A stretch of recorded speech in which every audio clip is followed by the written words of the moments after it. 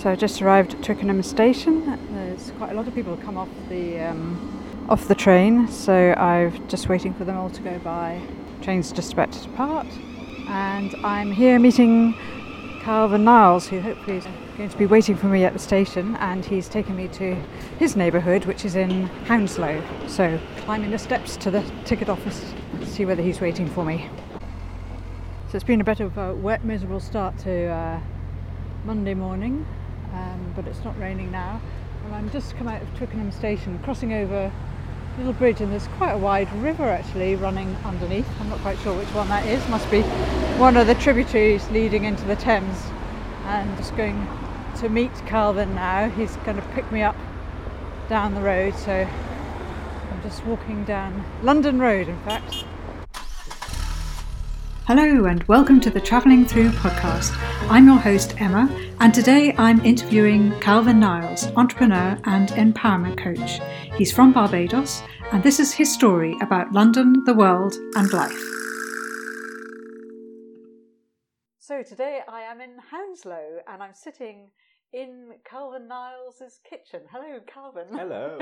Thank you for inviting me to Hounslow, one of London's suburbs that you pass on your way to out west towards Heathrow Airport. That's it. Yeah. That's the one. Area to many iconic buildings, such as Twickenham Stadium for the rugby, Chiswick House, Sion House, Osterley, is it Park? Osterley Park, yeah. Osterley Park. Yeah. And obviously yourself. And the home of Phil Collins as well, by the way. Is it really? Indeed it is. I didn't know that. So there we go. Didn't pass Claim to him. fame. I didn't pass him on my way here, sadly. Would have been quite nice to chat to him too. Could have invited him for breakfast. So welcome to Travelling Through podcast. This is the first time I've actually come to your neighbourhood, and I've got many questions to ask you, as I've known you for a little while now, but I'm going to resist that and just start from the very beginning if I can. So I was trying to remember when I actually first met you, and I believe it was through our mutual and good friend Stephen Marriott. Indeed. Who is an author and a writer and various other things. Very talented man indeed. Very talented, yes. And I think he invited you for a meeting at Travelling Through Bookshop and Cafe. Yes. And that's when we first met. It does ring a bell. I mean, I used to work in that area. You did, that's right. So it's plausible. Yes. And then it obviously, as you know, became one of my favourite places. Well, we saw you quite often. And I know you were quite partial to the Whitstable beer now and again. Don't tell many people that one. I won't. I'll keep that under wraps. I've graduated to whiskey, of course. Oh, have you really? Oh dear. That's an acquired taste in itself, isn't it? Indeed. Being a Scot, I know all about that. But also, Travelling Through played host to a crowdfunding event for Tome. Indeed, yes, that's right. Yeah, which was 2017. Was it 2017? I was trying to remember exactly when that was. Yeah. And I was really impressed by this product that was developed between yourself and three other friends or colleagues. Yeah. And what I loved about the whole idea of it, that it's very much tackling this very digital dependent era that we're currently in, and you're tackling it head on with what I see as a really positive approach to getting people to collectively give up their phones for a distraction-free, socially engaged period of time, whether half an hour or more, and earn points towards various reward schemes. That's your ultimate aim. Yeah, right? I mean, I think that's what it does, totally. I think one of the aims is to help people establish a more balanced relationship with their tech, really, and just to be more present. So giving people back their time, that's the ultimate outcome. But totally, that's exactly what it does. You lock your phones away, you get points. There's a bit of push and pull, some incentive. Sure. And then a bit of locking your phone away for the psychological benefit of knowing when your phone is actually out of sight, it's actually out of mind. Yes, which is really important, so you can properly engage with the people that you're with. Yeah. And this product you've got a website for it, haven't you? So yes. Listeners who are interested to know a bit more we'll put it in the show notes and. Brilliant. Yep. Because it's still discovertome.com, and please do check it out. Yeah, fantastic. But this idea is only one of many of your skills, which I see is very much to embrace better ways of living. And if I understand correctly, one of your aims is to coach people to become more empowered to live their best life so that they feel more focused, fulfilled, engaged, living in the present. Absolutely. Have I got that right? Yes, on the money. I mean, as you have been seeing me around from time to time in traveling through in various guises, the ultimate aim for me is to help people to live more presently and to be most empowered as best they can be. And there are a number of tools that I use to do that. Of course, as you already mentioned, Tome was one of them. Yes. But also my coaching modality is another, helping people to express themselves and helping people to, I guess, tell their story, find and tell their story. There's an element of mindfulness involved, and it's all really under one aim, and that is to grow into better people. Right. And you yourself go on these silent retreats. I believe you went to Ireland quite recently, and you're about to go on another one in South Africa, which sounds very challenging as far as I was concerned. I don't think I could be quiet for 10 days on the trot, but yeah. Well, look, I mean, that for me is it's really just to help me become a better person, or to help me grow. When I say become better, and it does sound very goal oriented, it's not so much of I've got all these gaps that I need to close or anything like that. But as we improve in life, and we're on the personal development journey, there's always room to become more whole, if you want to call it that. Yeah. So that's my personal way of connecting with myself and just growing in awareness, really. So that's aside from my professional work, of course, but it helps me to serve people better from a more authentic place, Okay. So you've had a few consultancies, I should say, with Marie Curie was one of them. And yeah. So I mean, I've got two. In real simple terms, there is the startup, which is Modaritas, and that's created Discover Tome. So that's the one project.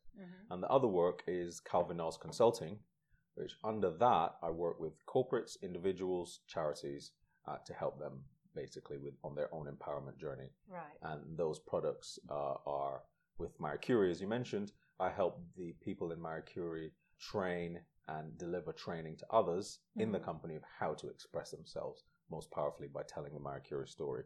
So there's a number of services I offer, but they all have one purpose, as you know, which is to really empower people to be on their A game, if you want to call it that. Yeah, yeah.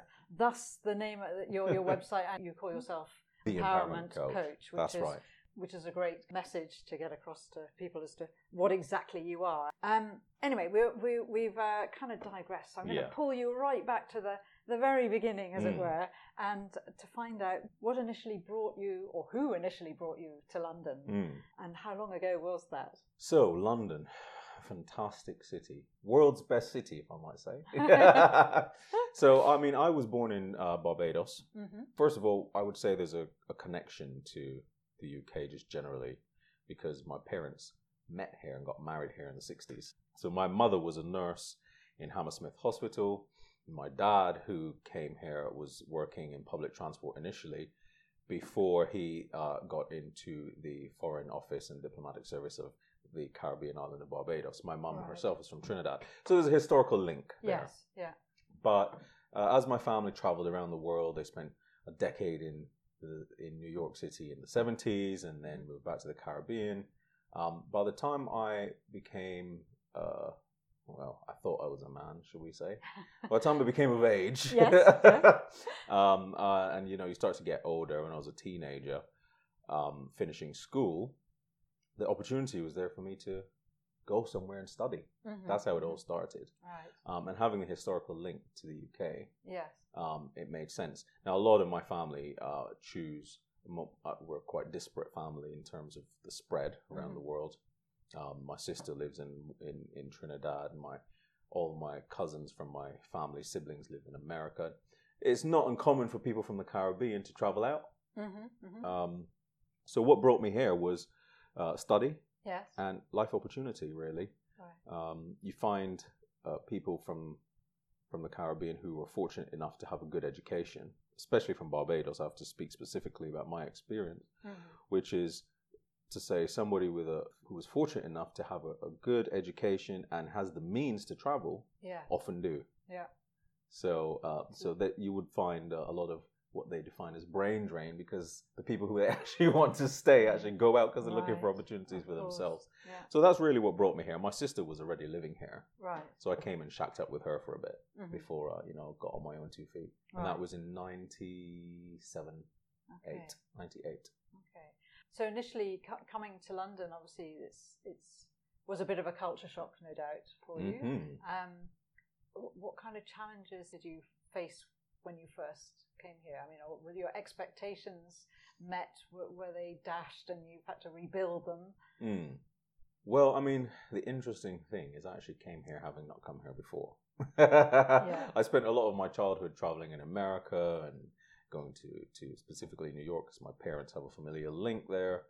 But my sister was in London. I came completely blind, completely cold. Right. In literal sense of the word.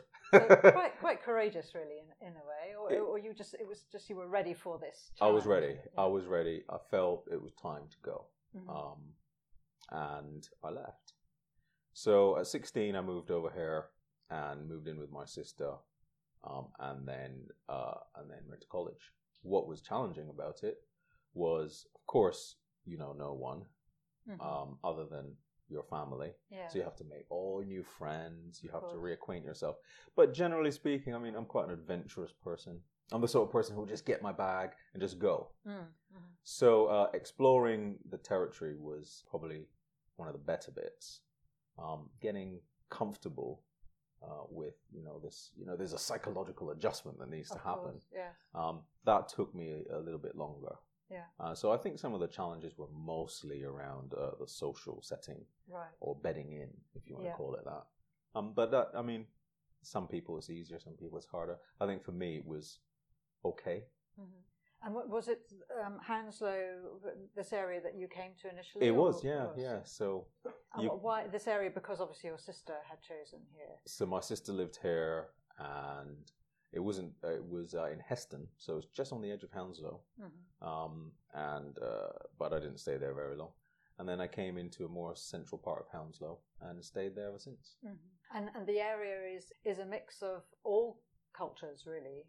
Here, very multicultural. That's one of the big things you don't really understand when you move to London. Yeah. So actually, there is a perception that London is like England is all the same. When you're a kid, that's what happens.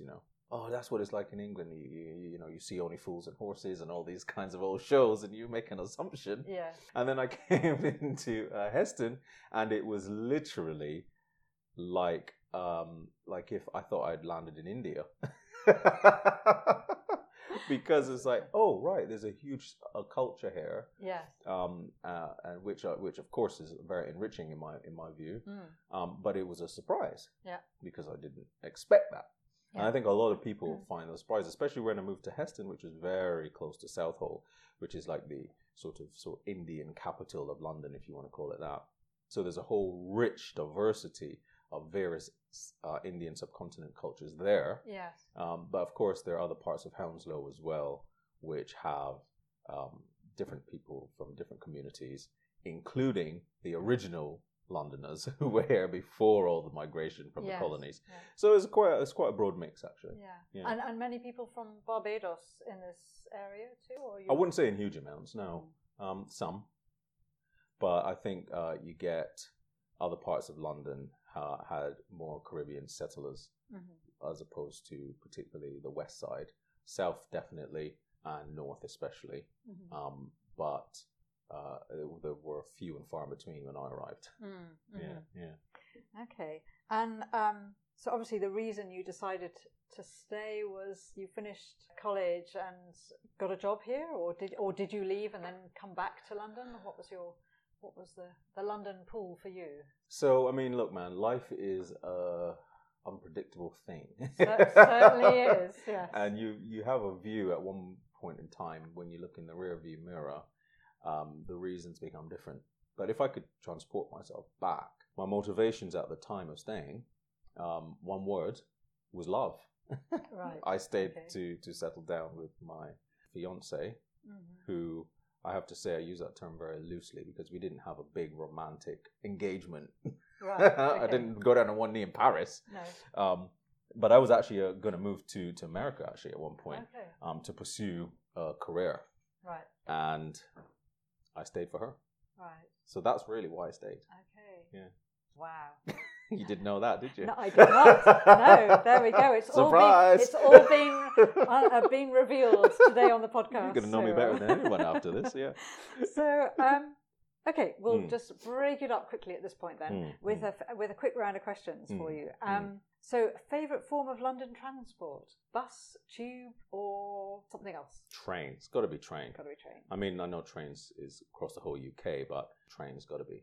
Mm-hmm. My granddad worked on the railway. Oh, did he? I worked on the railway for a very long time. Well, relatively speaking, yes. for over a decade. And yeah, I've got much more of an attachment to the rail. Okay. Yeah. Favourite place on a sunny summer's day? A London park or the Thames? Or maybe something else? Thames is good. I like water. I like being near water. Yeah. Do you have a favourite place that you like to go to on those sunny summer days? Well, I mean, now I like space and quiet. Yes. Okay. Now I like space and quiet. Yes. And you might recall having a nice stroll alongside the River Wey with me in the past. That's right. And I love being near the water, space and green. Yeah, picnic. Yeah, but in times gone by, I wouldn't mind sitting outside in a pub garden with a few pints and some friends. Of course. And did you have a favourite pub around this area that you used to go to then? Well, incidentally, I mean, I don't know if this is fact, so don't quote me verbatim, but Brentford, which is in the London Borough of Hounslow, I believe, if I'm not mistaken, had the highest density of pubs of anywhere in the UK at one point because of the docks. Yeah. So bumping into a pub, actually just down there where we stopped on earlier was a pub. 2 minutes away up there was a pub. So the Wellington was a local one. But most of the time, I spent my time, funnily enough, in Ealing. Okay. So even though I lived in Hounslow, all of my friendship base was in Ealing, right? And all the pubs in Ealing was I would say were my regular haunts. Okay, so it's an area to check out. I don't know Ealing at all well actually, so I need to go for a walk along. One for the list. Another one for the list actually. This list is becoming very long, I have to say. Okay, so do you have a favourite London expression or English phrase that perhaps initially bemused you when you first came here? Well, I had a friend who used to say up there for thinking, down there for dancing. And that one had me stumped for a while. But I do love it. And I have to say, I use it from time to time now, and a lot of people don't know what I'm on about. Funnily enough, I came across that expression for the first time myself only a couple of weeks back. And, and it made me laugh too. I just thought, what? So clearly it is a phrase that is around. Yeah, totally. Yeah. I think it's a dying phrase, I have to say. Okay, so street food or pub grub? Street food. I know it's quite modern. But I do think one of the best bits of London is its dynamic cultural infusion. Sure. And that bears, I suppose that you can see that in types of street food markets and things. So you get quite a rich diversity. So I love to experience that. Mm-hmm. And do you have a favourite food market or one that you've been going to more recently? I used to work in Waterloo on the South Bank, and there was a food market just behind the South Bank Centre that used to pop up once every couple of months or so. Mm-hmm. And they had all kinds of food there. You know, we had the Eastern European food, we had Indian grub, it was fantastic. Indian food happens to be my favourite. Mm-hmm. So I did appreciate the choice. Would I say I had a particular kind of food I gravitated towards in street markets? No.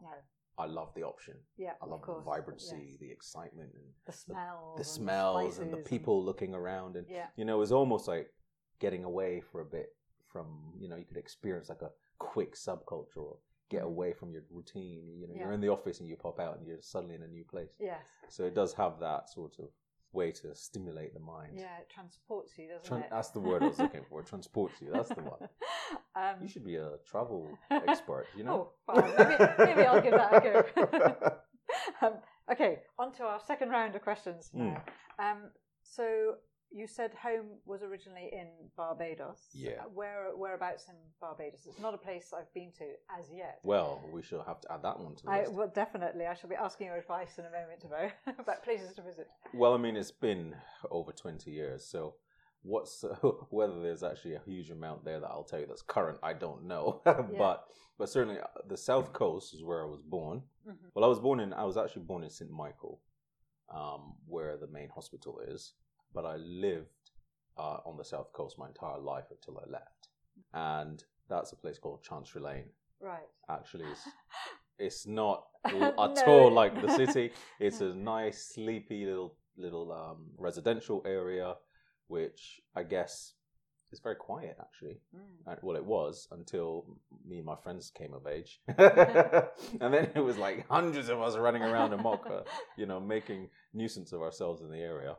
But it's on the South Coast, and Barbados is a very tiny island. It's only 11 miles long, right? By I think it's 4 miles or wide or something. It's very small. It's not even got 300,000 people there. I think that there is a perception that is bigger because it's quite a developed island. Right. It's got quite a high ranking, if you want to call it, on nations that are developed in the world. Sure. And it's got a robust health system and good water and all these things where what you measure. But if you're going to go, I would say South Coast and West Coast are for calm, scenic, crispy white sand, turquoise water, really calm. And then the East Coast and the Southeast Coast is more rough and surfing oriented, because on that side, on the right side, is the open air of the Atlantic Ocean, right, yes. Undisturbed, coming across from Africa. Yes. And then more wild and rugged, and that you see that just from looking. And then on the left side of the island, you have calm Caribbean Sea, because it's almost like I guess protected by the island chain, and that sits between America, Central America, and the Caribbean islands, and that's really scenic and picturesque. So you could get quite a mix. But that was home for me for a while. And did you have a complete sense of freedom there? I mean, did your parents allow you just to travel around the island? Could you just go off?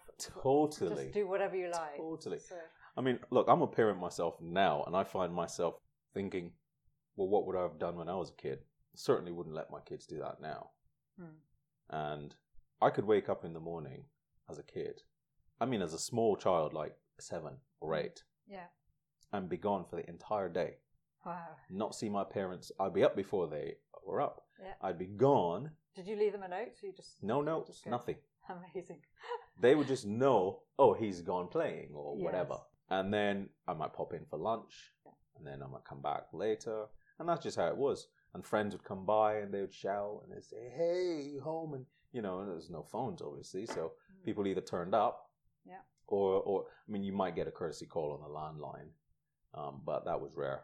Okay. People would just literally doorstep you. Really? But that was normal. And then where would you go? I mean, would you just jump on a bus or get on your bike and go across to the other side of the island, or no, nothing that crazy. I mean, you'd stay in the neighborhood. Okay. You're saying that if you were going to go out, then you tell your parents. Yes. If you were going to jump on a bus or go across the island, you tell your parents, I'm going to town, or I'm going here, I'm going there.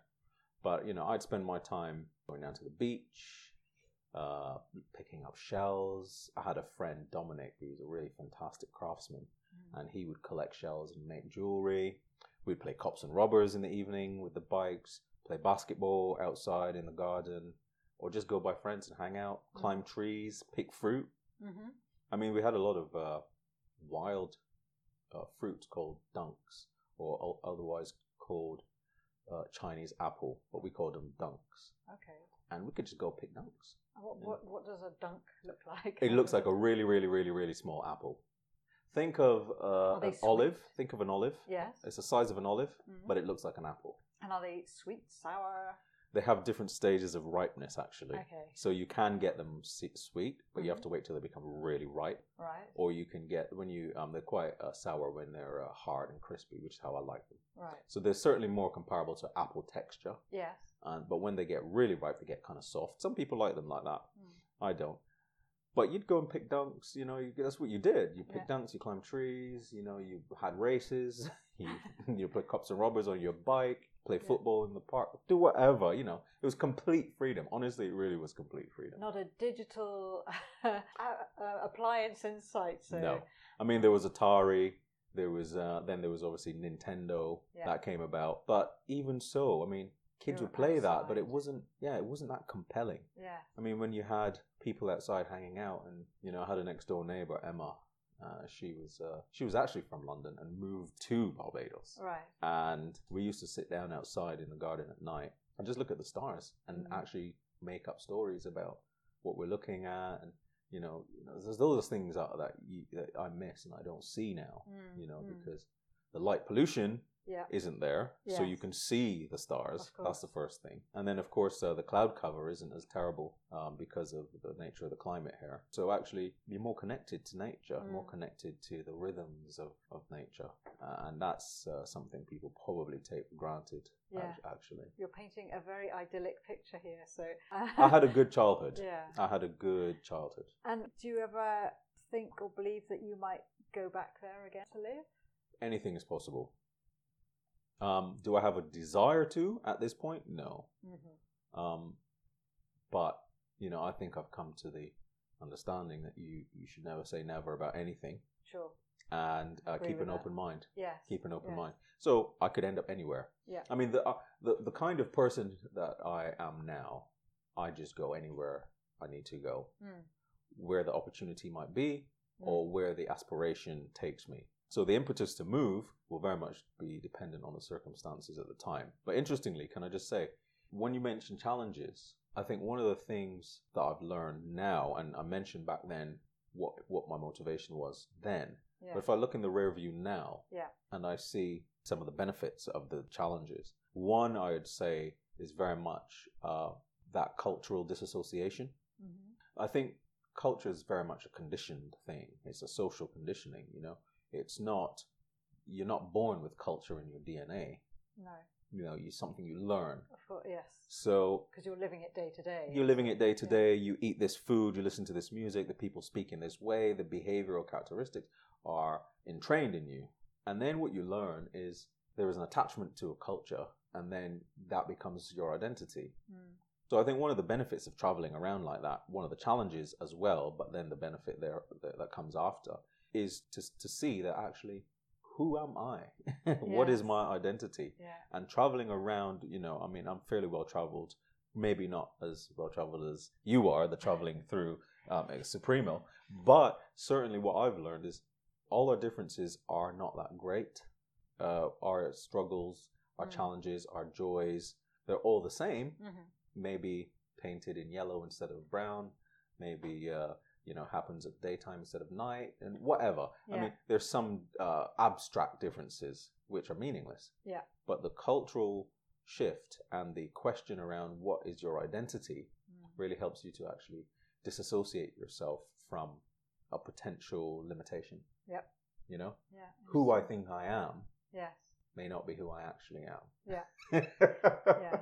Well, the bottom line is we're all human beings with the same kind of feelings and sensitivities to different degrees, and it's how we deal with all of those. And sometimes, cultural conditioning can kind of create barriers to how we deal with it, and it's being able to see beyond that. Yeah, it really helps to be able to free yourself from a identity which is given to you, and then you're given the choice to then ask the question. Is my culture my identity in the first place? And then when you open up these doorways through travel, you get to see a lot of new things which help you to question or reframe the way that's perceived in your own mind about yourself. No, totally. So, as you're not currently planning to go back to Barbados, you've talked a lot about your childhood and your freedom.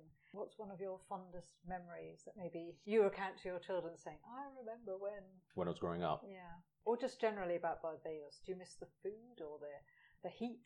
I miss the beach. You miss the beach, yeah. I think any person from Barbados would probably tell you that. I mean, there are only 2 parishes in the island which are non-coastal. every other parish there has coast. Right. So every person would have had some direct contact with the beach at some point in their life every day. Right. More or less. I'm not saying everybody goes swimming every day, but they would have, just driving to school, you drive literally past the beach at some point every day. So there's that interaction with the water, and it's so picturesque and so taken for granted too, because, when you're born into somewhere, you don't really know how good what you've got is. Yeah. So I would say I would miss that.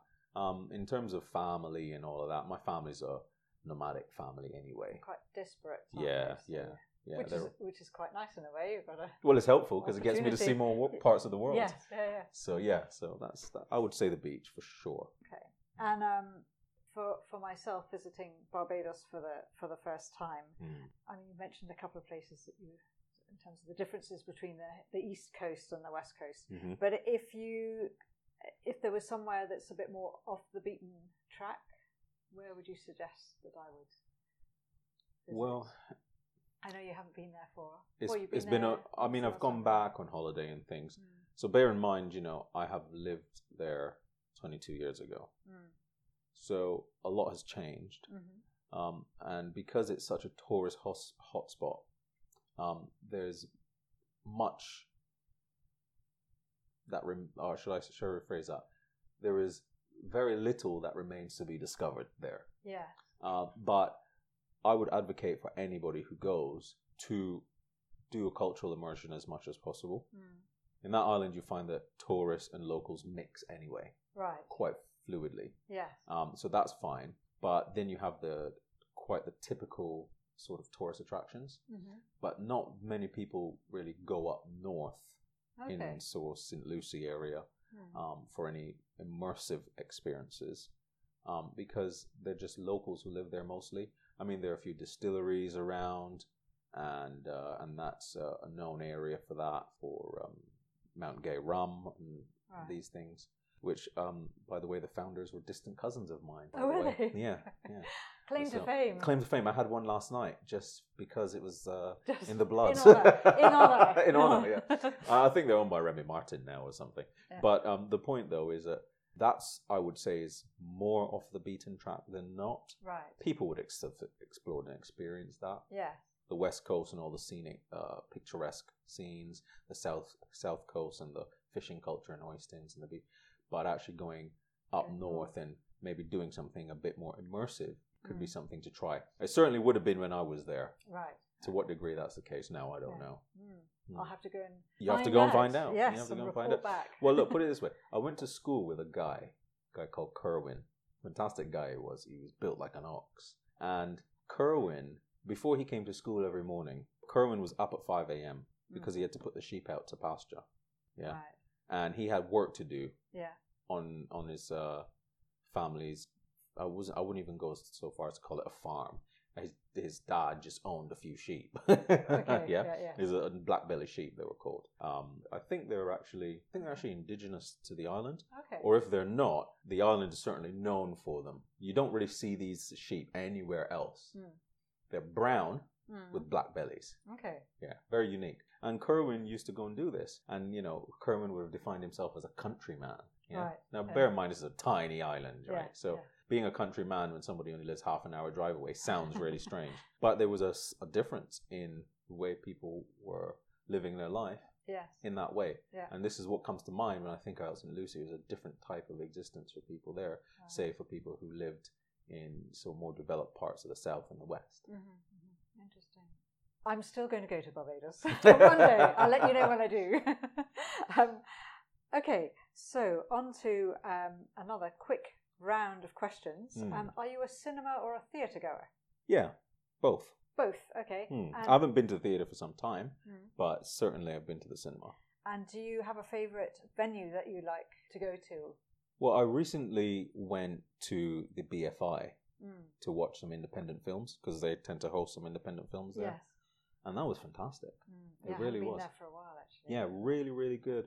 Some films, gems that you would not find anywhere else. Okay. And this is the beauty as well of it, because it's so rich in opportunity to explore things in London that so many things go undiscovered or missed. Yes, definitely. If we don't bring the attitude of curiosity to our experience. So we really have to come with that desire in the first place when we're traveling around, even when we're at home. Yes. To want to see something new or discover something for the first time. You know? Yeah. So the BFI, totally, on the South Bank. Yes, yeah. In fact, it's years since I've been there. I need to go back and have Another thing for the list? Another thing for the list, yes. So dinner out or nightlife to dawn? Dinner out. Do you have a go-to place? Or at the moment, do you have a favourite kind of place where you would... Good question. So we used to go to a place called Piazza Forense in Hampton. Mm-hmm. That place is a family-owned Italian restaurant. They do great pizza, the food's pretty good, but the ambiance and the environment, and because we go as a family, and there's that meaning, I suppose, that you attach to that experience. I feel great going there. You know, it's a nice, warming experience to go there. Mm-hmm. So I'd certainly say that. It just makes the food taste better. You know, you have a good ambiance, you have good company, you're relaxed, the food just tastes so much better. Okay. So I would say that, Okay, we'll go with that. A favourite place to go walking or cycling in or around London? I touched on the River Wey earlier. River Wey is one. Another one I like to do, there are two walks I do quite frequently just for my own sake. Yes. One of them is in Bracknell, a Swinley Forest. Oh, okay. Some people call it Bracknell Forest. It's actually called Swinley Forest. And that's a fantastic place to go to really connect with nature, forest bathe, you know, just get some headspace, some clean air. And you can actually walk in parts there where you come across no one for quite a while.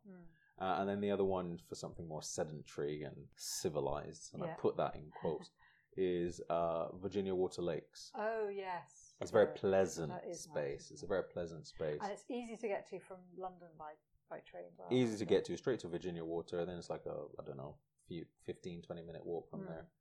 Also, you can drive there, but it's so beautiful. And of course, because I like water, it's just nice. Yes. So if I had to pick one, it would be Swinley. Okay. More rugged. But both good choices, and both I need to add to my list too.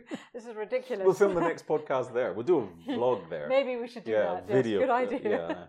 Yeah. Okay, so we're on to our third round, last big round of questions. Drum roll. So if you could live anywhere in the world, where would it be? Now that is a tough question because, you know, it's a tough question. To be honest, I have no idea how I would answer this question myself. How about you give it a go? It's much easier being the one asking the questions. Trying to turn the tables. I don't know if I have a particular place in mind. I know what characteristics I like. Okay, we'll go with that then as a starter. Yeah. Starter for 10. So, I mean, 15 years ago, I might have wanted to sort of be in a suburban area which was very close to the city, but not quite in it, but not quite countryside. In a city included, I mean, like London or any city? Any city which had access to all the conveniences, which had all the amenities, which had all the places of interest, but not be able to have it on my doorstep, but be able to reach it within reasonable time. Right. So it was a very convenience-based appraisal.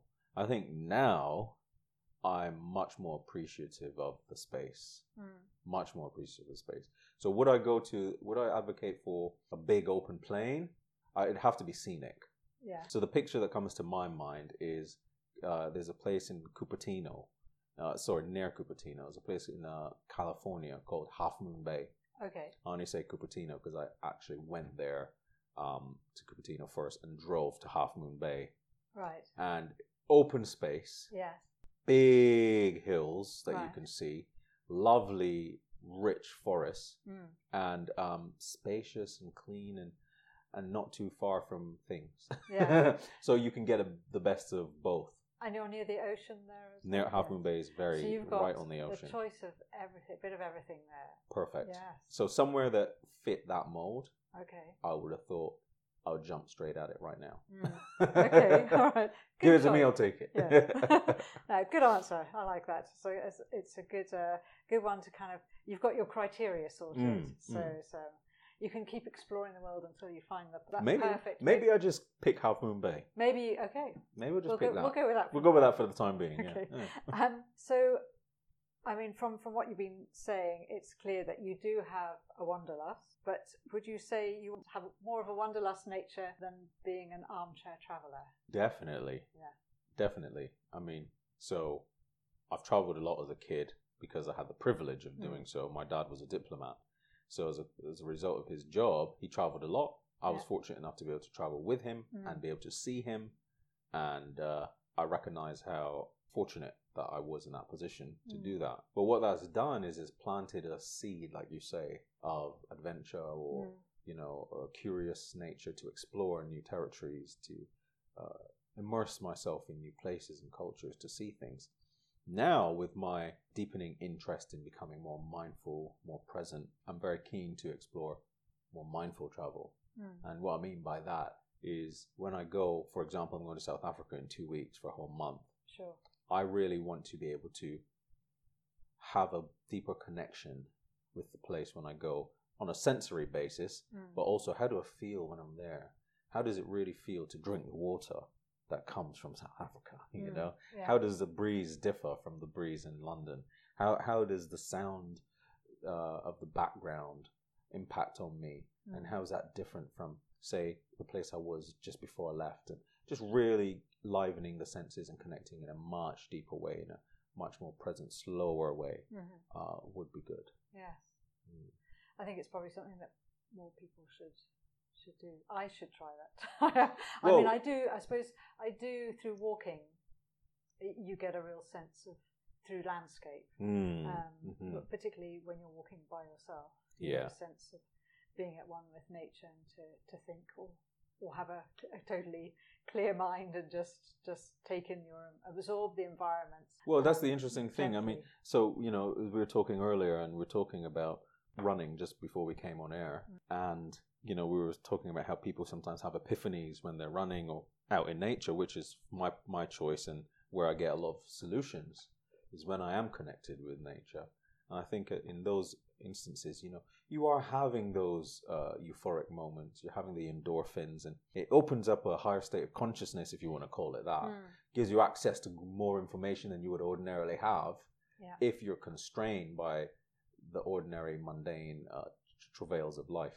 So having that experience does open channels up inside of you, actually, as well. But in terms of really connecting with the environment and really connecting with the space, I think that is contrast to how a lot of people do it now with the ubiquity of air travel. Because what happens is people can get somewhere really fast now, can't they? They can, yeah. So it's like, oh, I can get there really quickly. I can get there. I may as well squeeze that in while I'm there. So the attitude to travel now is, I want to go from this place to that place to this place to that place and cram it all in. So I met a guy just randomly the other day who was absolutely exhausted. And he was like, oh, I thought I'd bring my wife over from America to see Europe. And, she really wanted to see the Colosseum, and she really wanted to go to do the gondolas. And then we went to see the Eiffel Tower. And of course, we had to see St. Paul's Cathedral. Anyway, the list went on and on and on.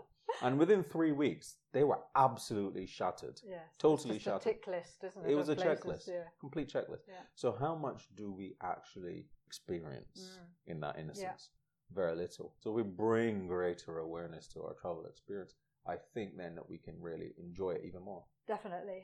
Kind of less is more. Because just absorb where you are, and because it's impossible to see everything. So let's just all calm down a bit and just and see. There's a guy called Joseph Goldstein, a famous. I say famous. He's an author and a teacher in America, and he says, "What if I told you that you could extend your life?" It's like, well, how can you extend your life? I'm eating healthily. No, I don't mean extend your life in length. I mean extend your life in depth and quality. Right. And that is how you obtain extension of life. Yeah. And the only way we are going to really see and realize an extension of our own lives is to be able to travel in that way. Yeah. When we are traveling, to really enhance the depth and quality of that experience at any given moment. Yeah. And so I'm certainly an advocate for that. And I'll be putting it to the test in South Africa in a week or two's time. Yes, I'm looking forward to hearing all about that when you come back too.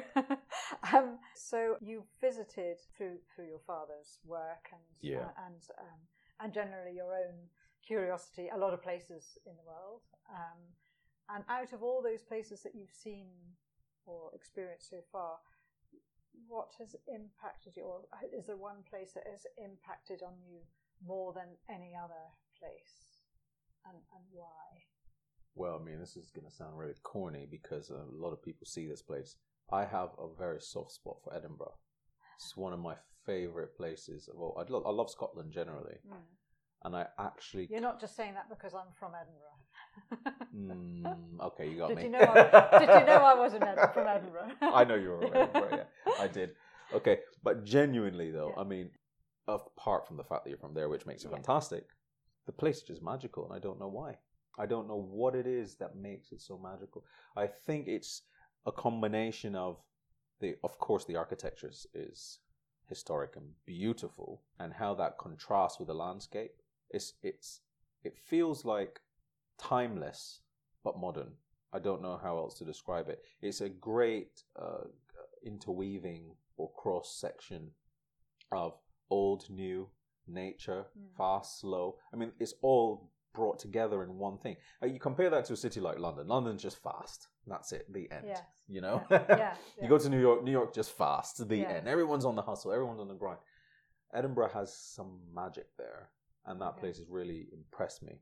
Other parts of Scotland I've really appreciated, Inverness as well, but Edinburgh is one of my favourite places. I've been there 10 times. Really? 10 times. That's really fascinating, because I obviously, having grown up in Edinburgh, see Edinburgh in a very different Of course. light, And this is the thing about perspective, isn't it? Of course. And, you speak to another person from our base, he'll tell you something completely different to what I've told you. Yeah. There'll be some commonality, I'm sure. I mean, then his perspective will be different, because we're all looking, at the centre of the cake from a different slice. Yeah, no, definitely. In fact, I was in Edinburgh just the other day,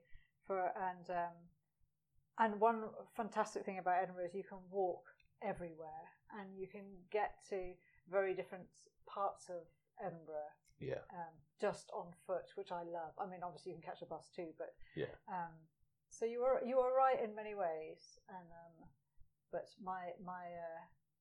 the way I see Edinburgh is coloured by my growing up there and with the experiences I had. Some amazing and some pretty horrible. So it's a real mix, and I think that does change your view on a place too. So, but you're right in the sense that if I was just looking at it from a very objective view, it is a magical place, and it has a great beauty for sure. So, so I'll let you have your Edinburgh. Yeah. Well, I mean, I just have to say, my experiences there were always fantastic, so that does help. Yeah, well, yes, no, definitely. Yeah, weather aside. Okay, so believe it or not, we're down to our final question. Oh, so, I better get ready for this one. Which is, what would be the one piece of advice you would give someone moving to London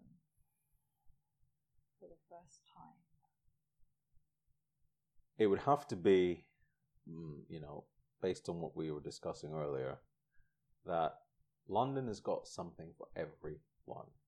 Just keep an open mind, and you will find whatever you're looking for, it'll be right there. That's the beauty about London. It's a vibrant city. Londoners care about its culture, the theatre, the arts. We're one of the few sort of first world places who you can still access a lot of these museums for free. Yes. There's a great value placed on the richness and the history of the place, which is only, I guess, enhanced by its diversity. There's any and everything you want is here. If that's what you're looking for, whatever it is you're looking for, it's here.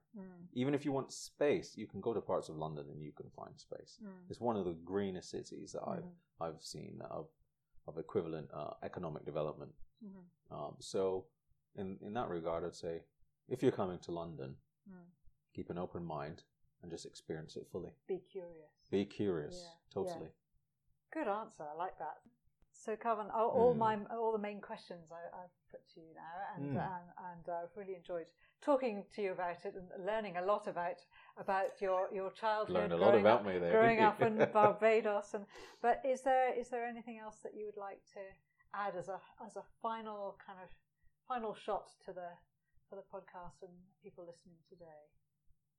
I think we've encapsulated or touched on, I suppose, the essence of what I perceive to be important for travel based on where I am today. You know, it's just remember when we are traveling and we're experiencing new things, we are bringing those attitudes of curiosity, of openness with us.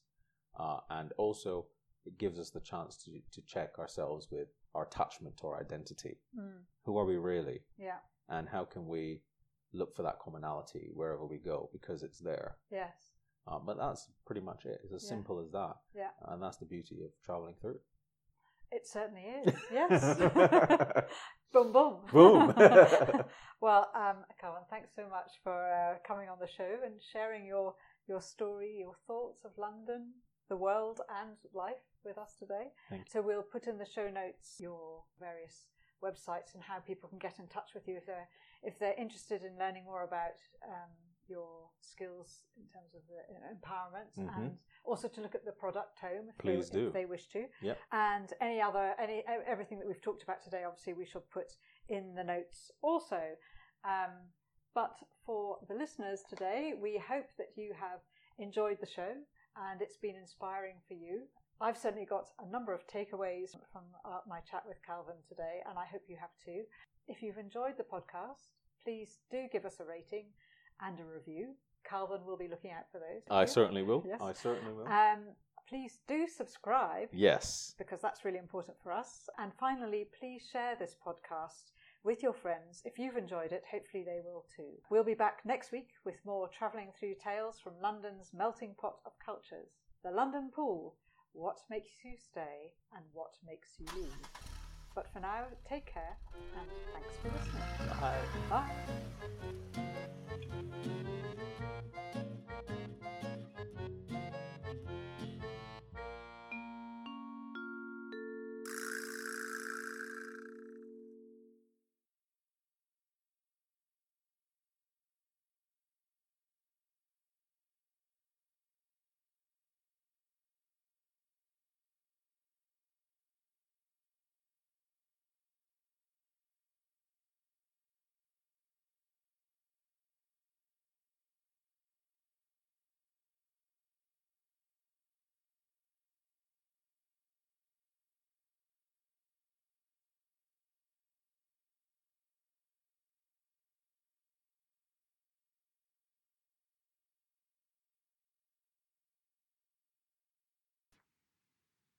Hello and welcome to the Travelling Through podcast.